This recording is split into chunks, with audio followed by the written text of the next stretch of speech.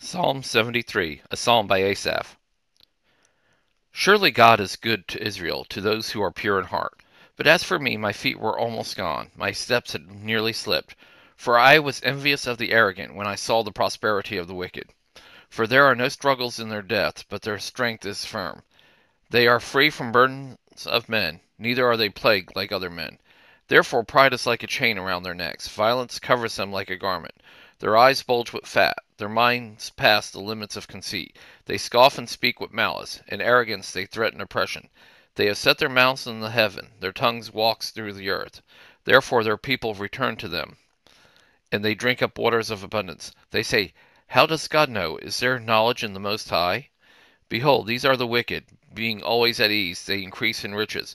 Surely I have cleansed my heart in vain, and washed my hand in innocence. For all day long I have been plagued and punished every morning. If I had said, I will speak thus, behold, I would have betrayed the generation of your children.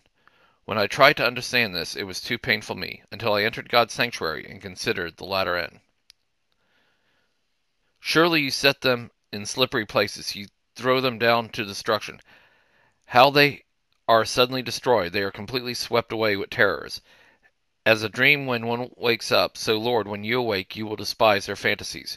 For my soul was grieved, I was embittered in my heart. I was so senseless and ignorant, I was a brute beast before you. Nevertheless, I am continually with you. You have held my right hand. You will guide me with your counsel, and afterwards receive me to glory.